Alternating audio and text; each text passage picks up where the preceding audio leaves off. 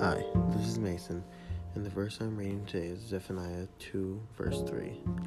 Zephaniah 2, verse 3 reads, "Seek the Lord, all you meek of the earth, who have upheld his justice. Seek righteousness, seek humility. It may be that you will be hidden in the day of the Lord's anger." So, the first part of this says, "Seek the Lord, all you meek of the earth." And I think that's just talking about all of us who may be going through struggles, things like that. All of us who need protection, which is everyone who's ever existed needs protection from the Lord.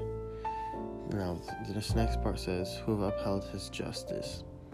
Now, this is included in the first part, I think, because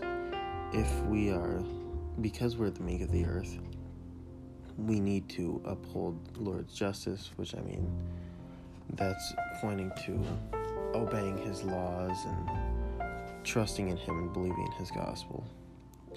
And this last part says, "Seek righteousness, seek humility. It may be that you will be hidden in the day of the Lord's anger." No, I think this is just saying that if we seek out the qualities that are from Jesus and that what he tells us to do, if we do that, then when Jesus comes again, we'll be safe and we'll be able to spend eternal life with him.